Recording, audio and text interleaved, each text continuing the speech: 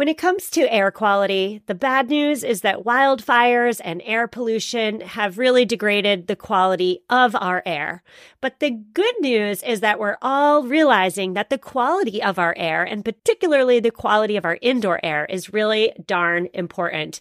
I'm so excited to tell you about Puro Air because in 30 minutes, this device will remove allergens, dust, smoke, and gases from your room. It uses a stronger type of filter called a HEPA 14, and it filters pollutants at a microscopic level. I keep my Puro Air running upstairs where the bedrooms are all night. I love that it's quiet. Cleaner air just hits different, doesn't it? Check out everything Puro Air has to offer at getpuroair.com. That's GETPUROAIR.com. One more time for the people in the back, getpuroair.com. Well, hello there. Welcome back, my friends. You're listening to another Headlines episode. On these Headlines episodes, they're different from what we do in most other episodes. On Headlines, we cover 4 relevant news stories in 15 minutes or less that are related, at least in today's case, to climate. As we did last week. So last week we had a theme, and I just love a good theme. Who doesn't love a good theme? And so today I thought to myself, let's continue. Let's have a theme. This is Wildfires Week. So the first story I want to cover today sets us up for all subsequent stories we're discussing today. And that is that we are, according to some researchers, in the fire equivalent of the Ice Age. So we all know about the Ice Age, right? Perhaps we watched Ice Age, the cartoon, with our children. There are climate scientists who believe that we are now in the fire era, also known as the Pyrocene era. And the reason is because climate change creates the perfect, favorable conditions for fires. And on top of that, rising temperatures from fossil fuel burning, as well as other human activities, but rising temperatures from human actions are making wildfires more frequent and more intense. So if you don't believe that we are now in the Pyrocene era, let's refresh our memories. In 2020, on the west coast of the United States, over 10.2 million acres burned and created the second and the third worst smoke days in United States history. 6 months earlier than that, Australia suffered through what is now known as Black Summer. The Black Summer was months long, bushfires galore. These bushfires sent native wildlife fleeing. It swallowed lush coastal cities with wildfire smoke. It was a big fat disaster for Australia. And last year as well, 2022, the worst wildfires in 2 decades absolutely torched, large swaths of Spain, northern Spain in particular, Portugal, and Romania. Now, what are the consequences of the Pyrocene era? Well, the first, and not a surprise to anybody who lived through the past 3 weeks, is that we humans are feeling the impacts of wildfires far away from where they ignite. I mean, I know here in Boston 2 weeks ago, the skies were gray. The air was smoky. We could smell smoke, feel smoke. And all of that smoke in the air I was breathing here in Boston was from the Canadian wildfires. So I'm really far away from the wildfires, but my way of life is now being impacted. That's number 1. Number 2, these blazes are really pushing species, and particularly vulnerable species, into extinction. That's number 2. Number 3, there are emissions, carbon emissions released by wildfires. Carbon gets locked in tree trunks and stems of plants, and when these plants and trees burn, the carbon spills back out into the atmosphere. Emissions from wildfires in Canada in May, the month of May alone, reached almost 55 million tons of carbon dioxide, which, by the way, is almost a tenth of the country's total annual carbon footprint. I'm not sure if you've heard of the term feedback loop before, but feedback loops come to my mind as I read that statistic aloud. global warming is causing more frequent and more intense wildfires. The wildfires, in turn, are releasing incredible amounts of stored carbon into the atmosphere, and on the feedback loop goes.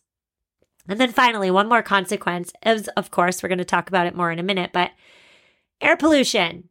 Wildfires emit invisible and very small pieces of particulate matter into the air. This particulate matter seeps into throats, lungs, and even the brain. It is quite dangerous, even though you can't see it, can't necessarily feel it.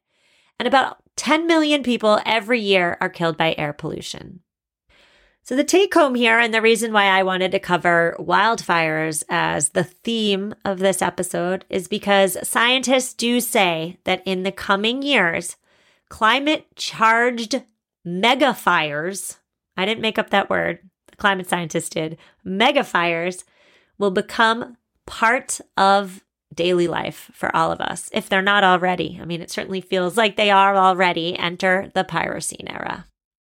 So as we continue our conversation today about wildfires, we'll start with some good news.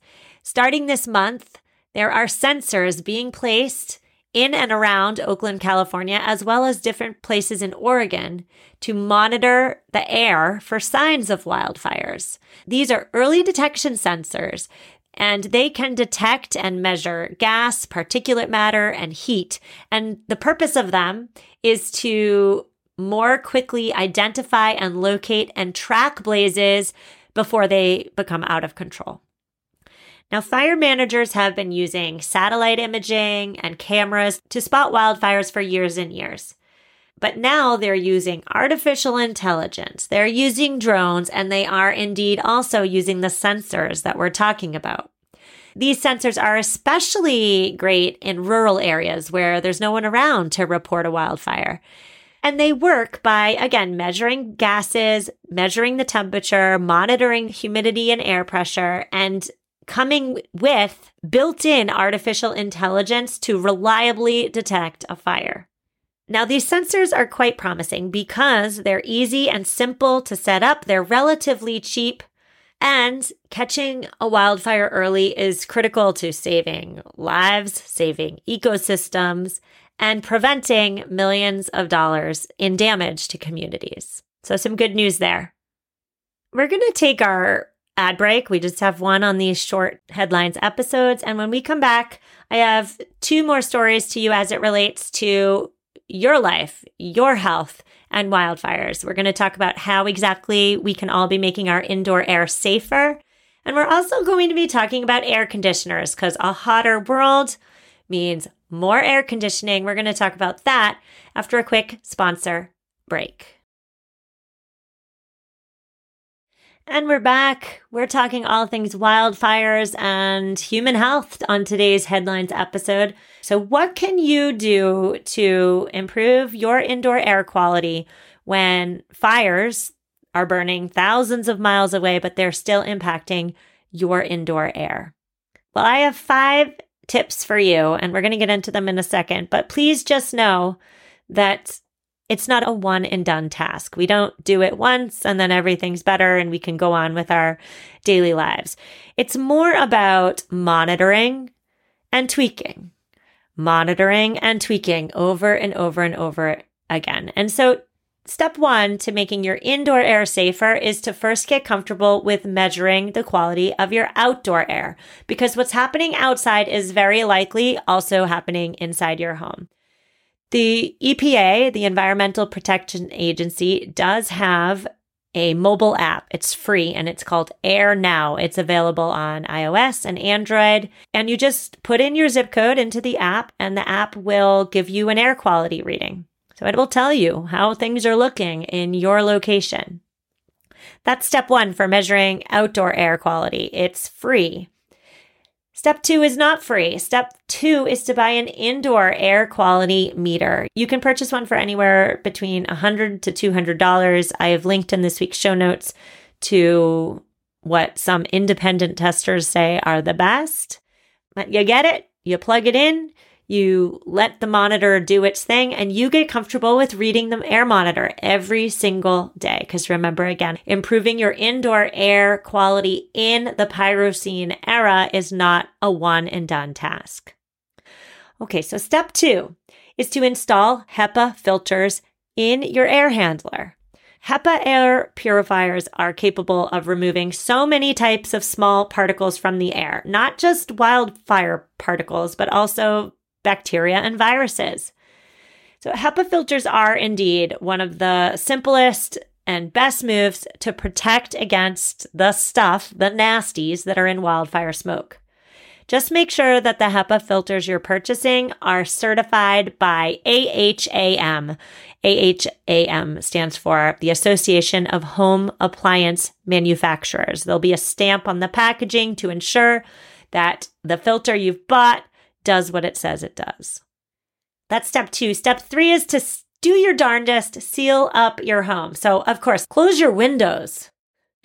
If you have AC units, window units, we're going to talk about AC in a minute, but take those out of your windows and close the windows. If you have cracks along your windows, fill those cracks. If you have gaps around your electrical boxes, fill those cracks. We've done an episode on this, and I'll link to it in the show notes if you missed it, but do your best to seal up your house. And then finally, step 4, hold on to those N95 masks. I still have a box of them from the pandemic, and oh my goodness, the urge to just throw them all out along with the COVID tests is strong. I just want to forget about the pandemic. I know that's not probably smart, and I'm really glad I didn't throw any of that out, because those N95 masks are, when worn properly, of course, really great against protecting yourself from wildfire smoke particulates. All right, and finally, we are moving on to story number 4 today, which is air conditioners of the future. So, alrighty, our future looks something like this. Excessive heat, more frequent and more intense wildfires, and more time spent inside with our windows shut. Sounds miserable, especially in the dead of summer, doesn't it? Enter air conditioning units. It is well known, right, that air conditioners are energy guzzlers. They're also filled with planet-warming refrigerants. Now, air conditioning generates about 4% of global greenhouse gas emissions. That is twice as much as the entire aviation industry. I want you to think about that for a minute next time you turn your air conditioning on. And the excessive energy they cost to run, the excessive electricity, the reason why your electricity bill goes up in July and August is because most of the energy that the air conditioner uses is used to remove humidity from the air. Now, on humid days, of course, you already know this, we feel hotter even when the temperature stays the same. So an 85-degree day with low humidity does not feel the same as an 85-degree day with very high humidity, does it? And so that's why many of us tend to set our air conditioners way lower than we generally do on those humid days. We want the humidity taken from the air. We want to compensate for that stickiness, that discomfort. Well, when we set our air conditioning really low on those really humid days, we're wasting a lot of energy. Now, as temperatures around the world warm, experts say that the most humid regions of the world are going to invest heavily in air conditioning. According to the International Energy Agency, approximately 10 air conditioners will be sold every second between now and 2050. India and China combined are expected to buy billions of air conditioners in the next few decades. So what's the problem? Well, I've already set it up.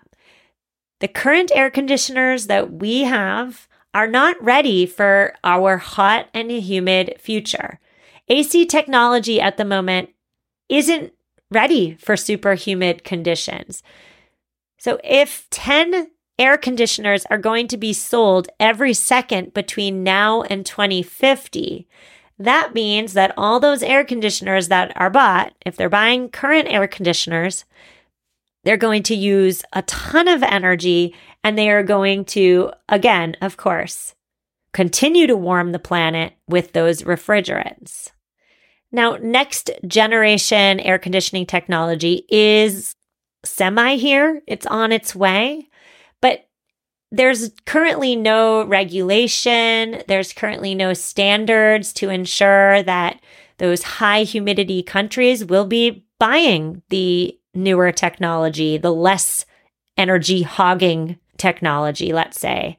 And so international organizations and countries, they're going to have to update their standards so that millions of AC energy hogs aren't purchased. Because if humans do buy millions or perhaps even billions of inefficient AC units and turn them up on humid days, they're going to be wasting excessive electricity, which could then in turn result in an extra 100 billion metric tons of greenhouse gas emissions by 2050. That number, by the way, 100 billion metric tons of greenhouse gas emissions, that number is equivalent to 2 years of the world's entire carbon output. Mic drop.